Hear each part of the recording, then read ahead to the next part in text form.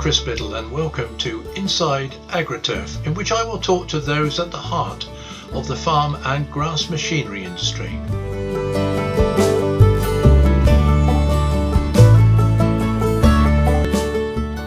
Hello and welcome to episode 2 of Inside AgriTurf, when I will be considering the role of trade associations, particularly during challenging times. You know, when we woke up on New Year's Day this year, full of good cheer and hope and aspirations for the months ahead, little did we know that within weeks everything would change. We were told to stay at home, offices were closed, factories shut down, travel restricted, and normal day-to-day life was put on hold. But it was also clear that certain elements of the economy had to be kept going, and that included food and food production, which required the support of allied industries such as agricultural engineering, which comprises hundreds of specialist companies up and down the land, of small and medium-sized operations, mostly family-owned. Individually, they wear their independence proudly, but in this case they needed a collective voice if they were to put their case to government and other relevant bodies so that they could continue to serve their customers safely in strange operating conditions. And this is where the two major trade associations representing both manufacturers and suppliers and sales and service dealers really had to step up to the plate. So today I'm delighted to be joined by Ruth Bailey, the CEO and Director General of the Agricultural Engineers Association, the AEA, who represent the manufacturers and the suppliers, and by Keith Christian of the British Agricultural and Garden Machinery Association, who looks after the interests of dealers. So many thanks for joining me. And first, Ruth, what has life been like during the last few weeks? Chris, thank you very much for the opportunity to chat today. Very refreshing to be having just an open conversation rather than something formal. Yeah, it has all changed, as you said.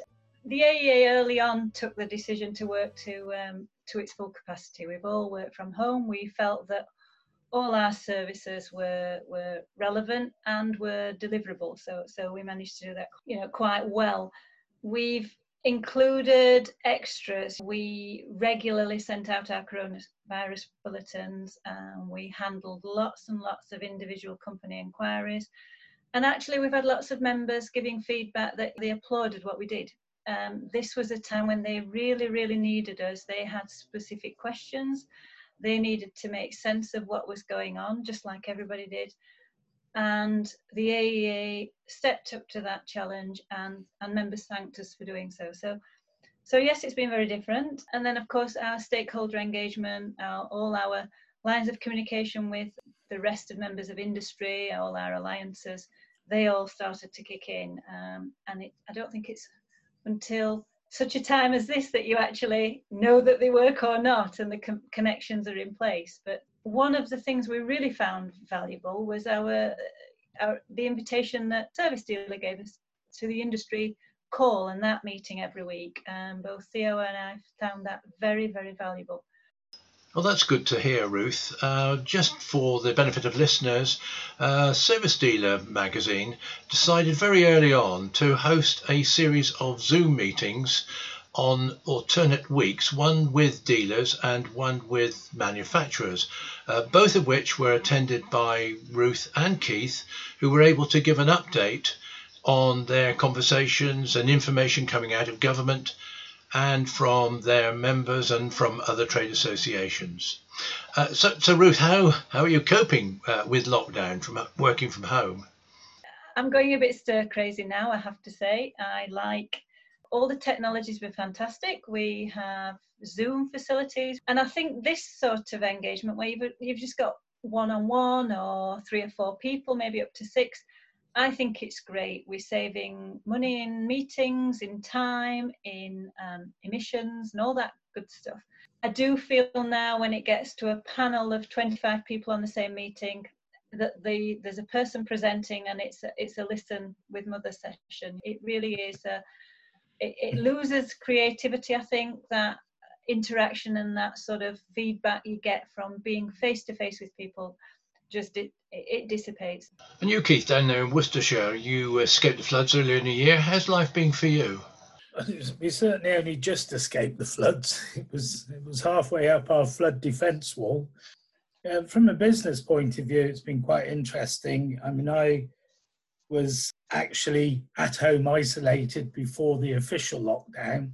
I do have an office at home. I am set up to do everything from home. What it's meant for me personally is that I haven't done any travelling since early March, really.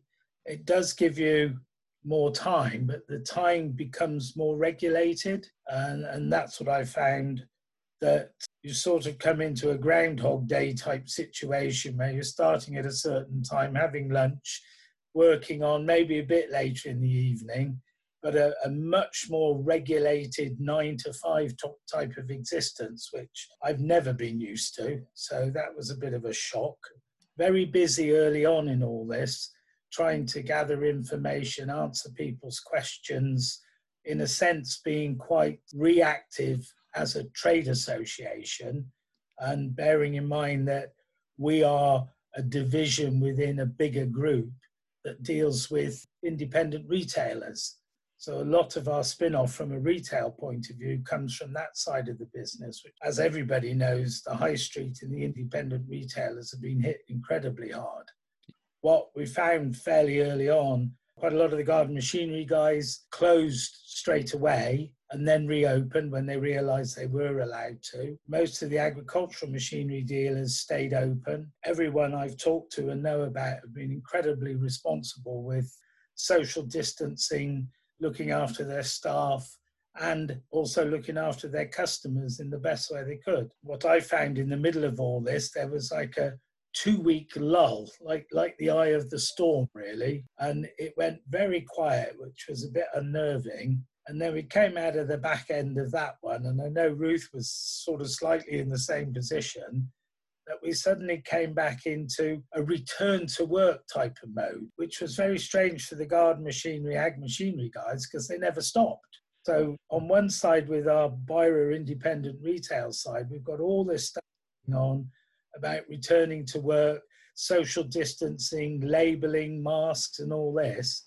And we've been working in an industry that never actually stopped. It sort of seemed irrelevant to us because by that time, our industry was expert at what they were doing, if you like, in a difficult area. So we've been reactive initially. We became more proactive. We've been putting a lot of coronavirus information on our websites, and we have a coronavirus hub. So our marketing guys have been working really hard to keep up to date, and hopefully that's been useful to people. But most of the big stuff, or most of the questions initially came about because of furlough, and that's still an issue now. And as Ruth said, you know, the service dealer video calls are really good. We've been working with the AEA behind the scenes on a lot of things, discussing stuff, trying to come out with joint messaging and things like that.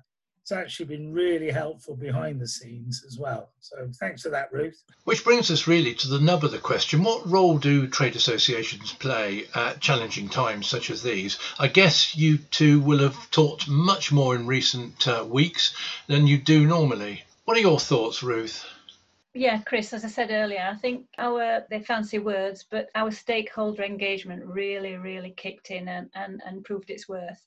Immediately, we were in talks with DEFRA through our collaborations and our partners. Immediately, we were writing to George Eustice, the DEFRA minister, to confirm that we were part of that supply chain, the food supply chain that had to keep going.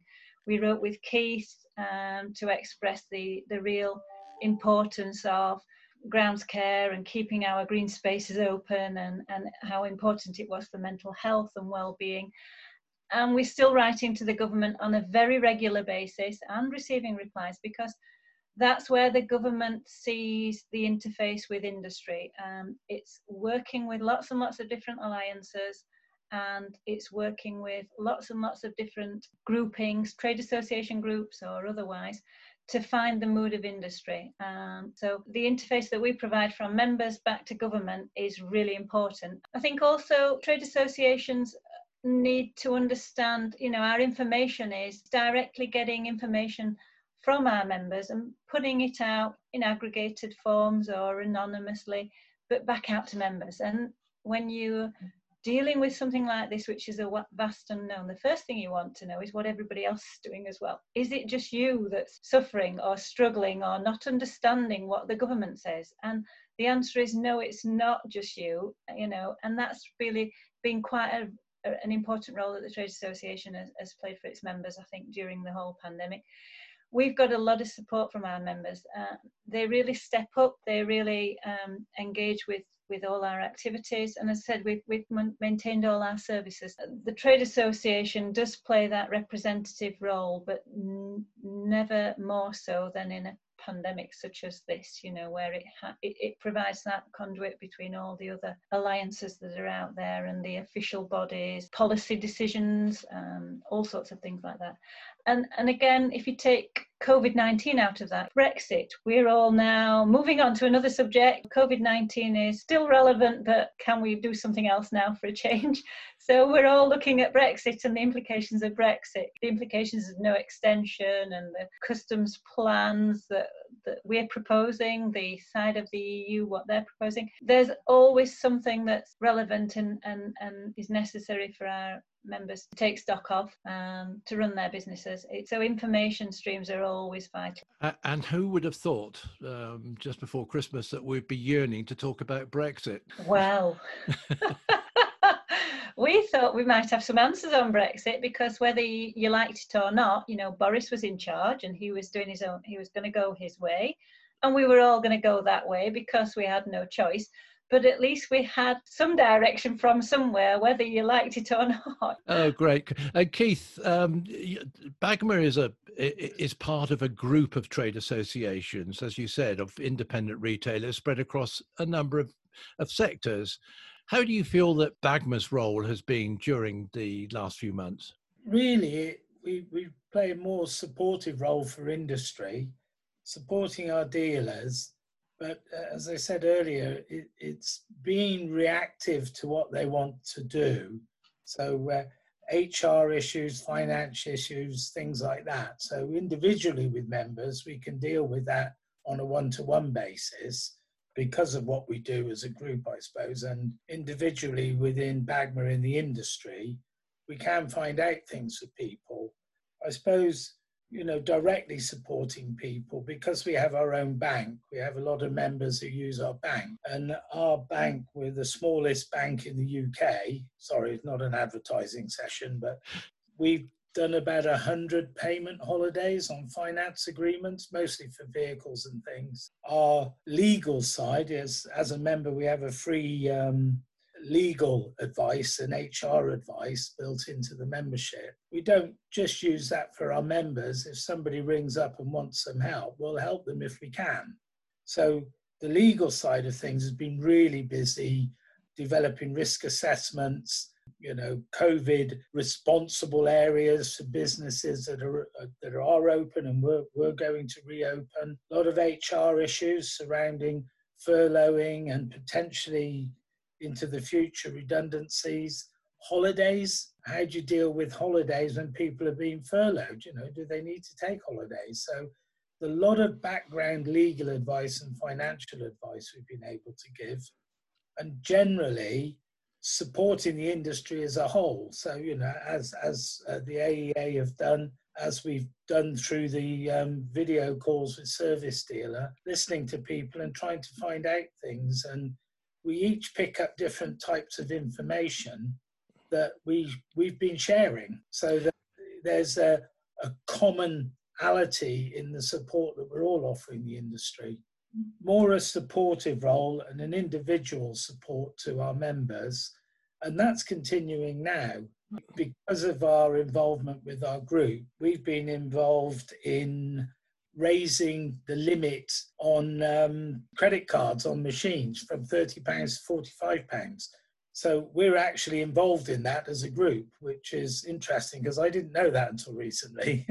So there's an awful lot of things that go on in the background, sometimes come out in the fore, but usually they're just passed on by government departments. And Ruth would have the same issue, that you could spend a long time working to get this support, but actually you don't get any credit for it because it comes out in the public domain and they don't exactly turn around and say, oh, the AEA helped with this or BAGMA helped with that. There's an awful lot that we all do that nobody really knows about. It just happens eventually, and there's been a lot of that going on. So, and particularly from a retail point of view, recently I've been looking at what we're doing within BIRA to see how it affects people within the machinery businesses and actually getting things swapped over, and so we can let people know. So big support role, I think, is the best way of putting it.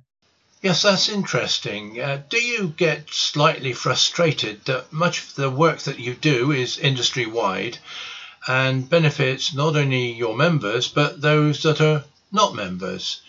And indeed, are you experiencing any uptick in interest from new potential members at this time, Ruth?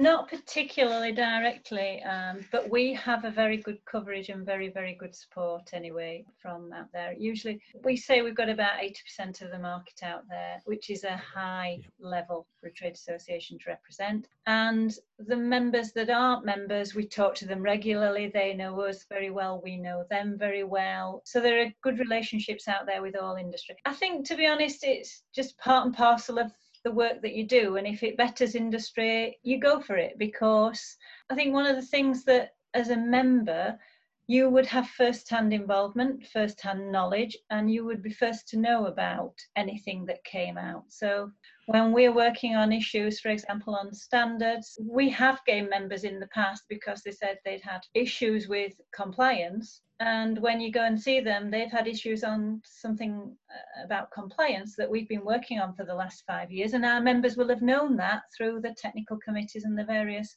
working groups that we run. So there's a first-hand information level that can't be appreciated and can't be accessed if you're not a member. The days where you could just work in isolation, that's gone actually now. You know, I see ourselves battling with the automotive industry for people. I see ourselves as battling with the aerospace for innovation funding. So I see ourselves as putting the whole picture of precision farming and our technology through robotics and grounds care and what we do with an environmental and a green element, trying to put us to the top of the table, represents industry rather than just specific members. And I think that's part and parcel of what we do, Chris. So it doesn't bother or frustrate me.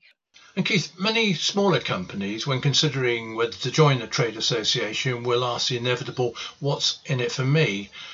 With BIRA, with BAGMA, you are able to demonstrate some real tangible benefits in terms of finance and legal advice. But how are you finding things in terms of recruiting new members?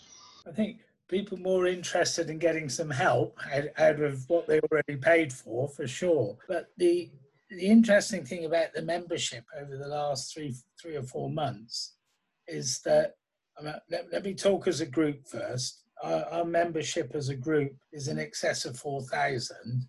Our BAGMA membership has remained very stable. We always lose some and gain some in a year. I think we've signed up 5 new members in the last couple of weeks. But we will lose some as well for different reasons. More recently, a business that has decided to completely change tack and get out of ag machinery, and not because of COVID, just because they see a different future. In some respects, it's frustrating because there is so much that we can offer, and our members pay for us to be there to do what we do. And what we do, as is the case with the AEA and most trade associations, benefits the whole of industry. What would be nice would be to have more people involved with a bigger voice, which we've talked about over the years. I mean, I don't have a problem with that. We want members, but we are prepared to help people who aren't members, and really maybe one day they'll join because they see some benefit in it. And for me, I've been in this industry, as you know, for a very long time. I grew up in it. I've been around BAGMA on and off for a very long time, and around the AEA as well, which makes me a bit of a strange creature in the industry. I think the way I feel, most of what we do is to support the industry. You know, whether somebody's a member or not, and if they can benefit from it, it's great. It would be nice to have more people putting some money into it, to help the industry even more. It's not totally exclusive, but sure, people that are members do benefit from a raft of services, extra help, legal and all that sort of stuff, which really can save a lot of money over a period of time, you know, and that is an advert. Well, I'm sure dealers will know where to find the website, Keith. Tell me, everybody's been working in extraordinary circumstances over the past 2 or 3 months, trying to work out how to run their business within the guidelines, and this would have put a lot of strain on individuals. What's the mood like out in the industry at the moment, amongst dealers and amongst manufacturers? Anecdotally, there's been some good business done, and I do hear of some dealers that have sold as much equipment as they did during the same period last year. Is there confidence, or are there concerns about issues over which they have no control? What do you think, Ruth? I think it's cautious. Obviously, we cover both agriculture and we cover outdoor power. So maybe there are different nuances if you look at each sector individually. Generally, over the last couple of months, May to June, and the indications for July are that the corner's been turned, orders are on the increase, and things are looking a lot better. Even the golf sector, which was probably the worst hit, started off back in March, looking at and April, looking at decreases in sales of 50% and more. And now even they've turned the corner and are picking things up. So yes, still a decrease, but 25%, 20% decrease. It's not. It's significant. I don't want to underestimate it, but it could have been worse. So I think turnover expectations for the end of the year still remain a bit negative, but better than they could have been. Of course, we've got on the agricultural side, we've got machinery deliveries were in a bit of a downturn, irrespective of COVID-19, because of the wet weather, because of people not being able to get on and plant big. So that was an expectation of the year anyway. I think we are nervous about prospects, but it's the bigger picture. It's the implications of the agricultural bill. I don't think purchasing power from farmers will have been disrupted too much by COVID-19.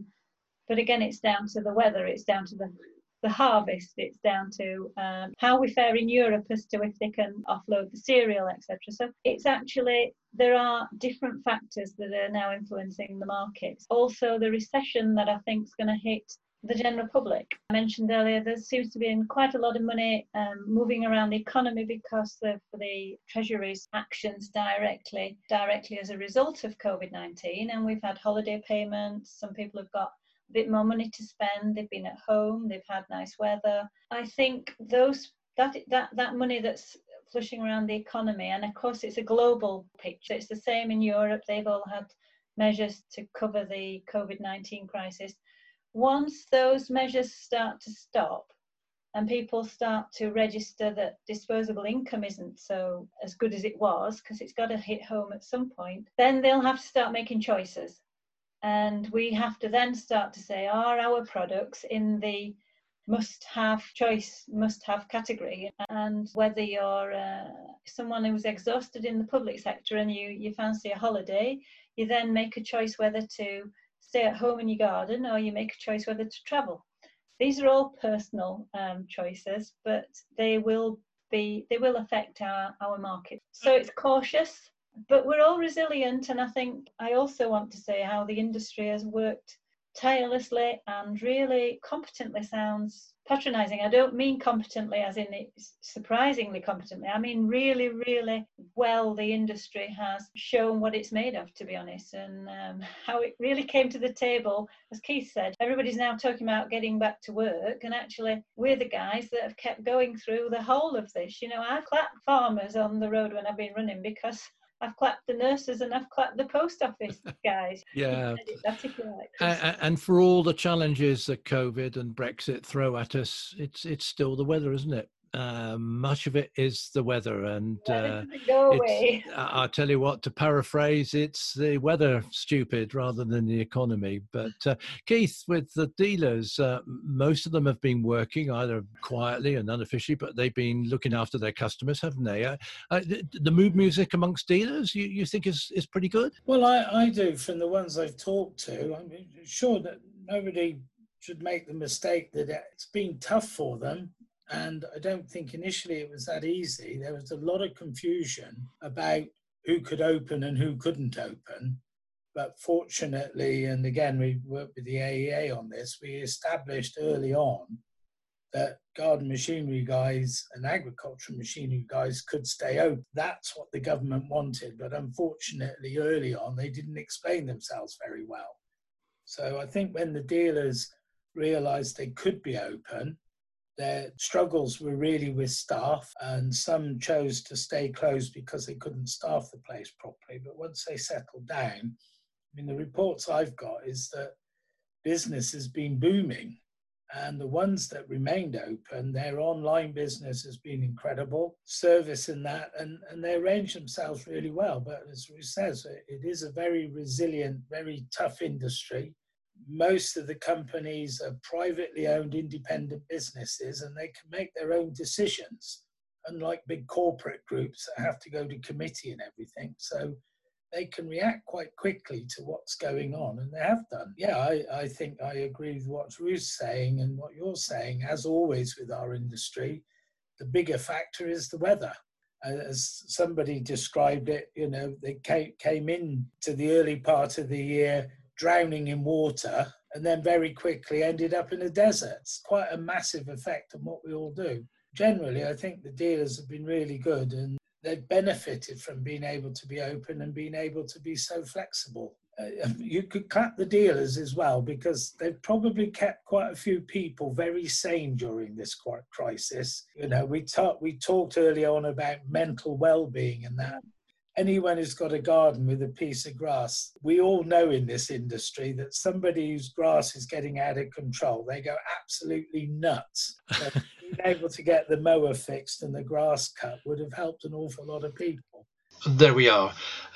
We've generally acknowledged that business amongst dealers has been pretty good this year. But are there concerns that stock levels, which have generally been built up, possibly because of Brexit at the end of last year, may come under pressure because obviously many of the factories have had to cease production for a while, which obviously will disrupt supply of whole goods and parts. Ruth, how are you seeing things going forward? Yeah, I think the supply chains hold up to now, as there's probably been residual inventory there.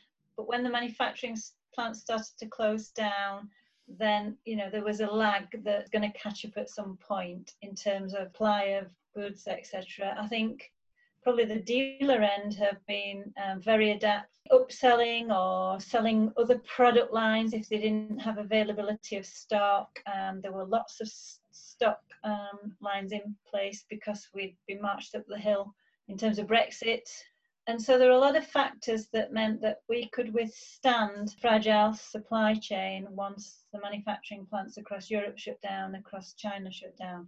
The problem is, I'm not sure if that's bit yet. I'm not sure if that lag's caught up and we've actually seen the actual implications of those shutdowns, because you'll know as well as I do, manufacturing units are very complex entities, and everybody's working just in time now, not just in case. They're not keeping vast lines of product or component items on the shelves just in case they need them. They're working just in time, and this is hundreds of product lines that are all coming together at one point in time to schedule a product with a particular lead time. So to switch them off and then switch them on again isn't an easy process, and so there will be some implications, I think, down the pipeline. I think one of the measures that manufacturers will have to look at long term is probably shoring up their supply chains. A lot of products come from Asia, lithium-ion batteries and components, a lot of engines come from Asia. Asia was first hit, and so the supply of significant and critical components then became disrupted significantly, which meant that manufacturers weren't able to control their assembly lines, they weren't able to control their lead times, and they weren't even able to control their product supply at all. So there might be a looking at how we bring supply chains closer to home, or look at alternative supply chains. I'm not sure, but those are big decisions that I'm sure that our members will be looking at. I know you've worked in China for some time, and that's a whole new conversation about what place China will play in the world economy. But we'll have that another day.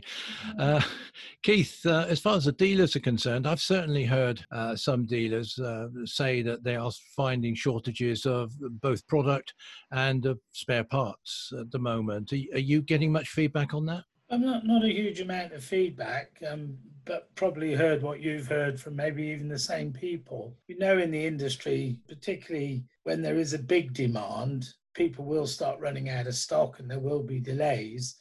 And that then might shift it to another brand or something. But some of those, should we just call them lesser brands or lesser well-known brands, might themselves not be so readily available. So yeah, some of the main brands might be short of stuff for a period of time. I think it's really exactly what Ruth said. It's a longer term issue where we start playing catch up.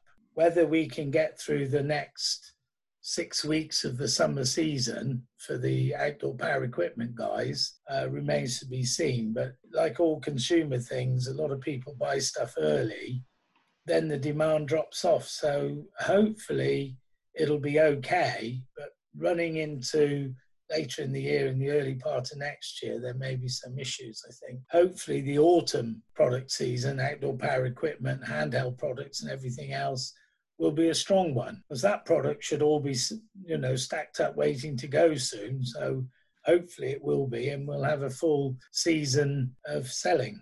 Difficult to predict, really. And then on top of that, and I don't think we're going to go into that in detail, but then you've got Brexit, which might create its own supply problems as well. We've been avoiding it because we had something else to talk about. But Ruth's absolutely right. That's another thing that's sort of rearing its ugly head on the horizon again. Cause more problems than COVID-19 did. Yeah, absolutely right. And as you say, we'll get a vaccine for COVID-19 one day. We won't get a vaccine for Brexit. There's a thought. There's a thought. Now, look, we're a very social industry, and we love a good show.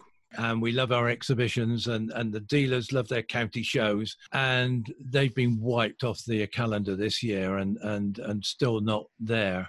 What do you feel is going to happen as far as shows and exhibitions are concerned? There's a lot of people keeping their powder dry as far as what's happening for the beginning part of next year. What do you think about shows and exhibitions and meetings in general? Because you had to install your president virtually in April. Yeah, I mean, our AGM went quite well.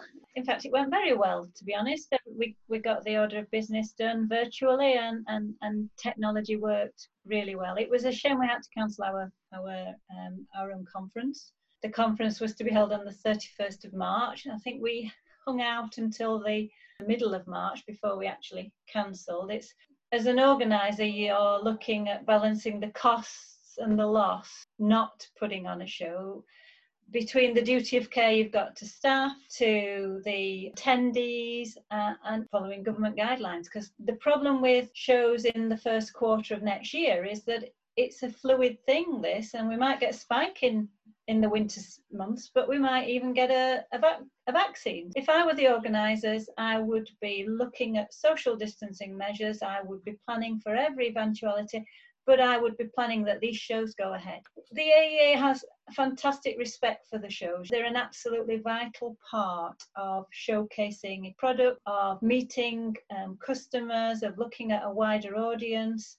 Generally, it's an essential part of marketing, but it's also a very high cost on a marketing budget. So it's got to be, that money's got to be used wisely. So, and they've got to see a return on investment.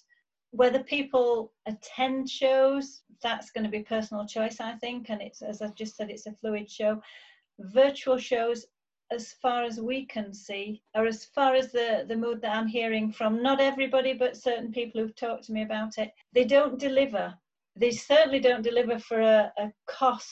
And what they found is that the customers pop in, pop out, but they don't engage. You haven't got that captive draw and that captive conversation, which is all important on a show. And you can't kick the tires.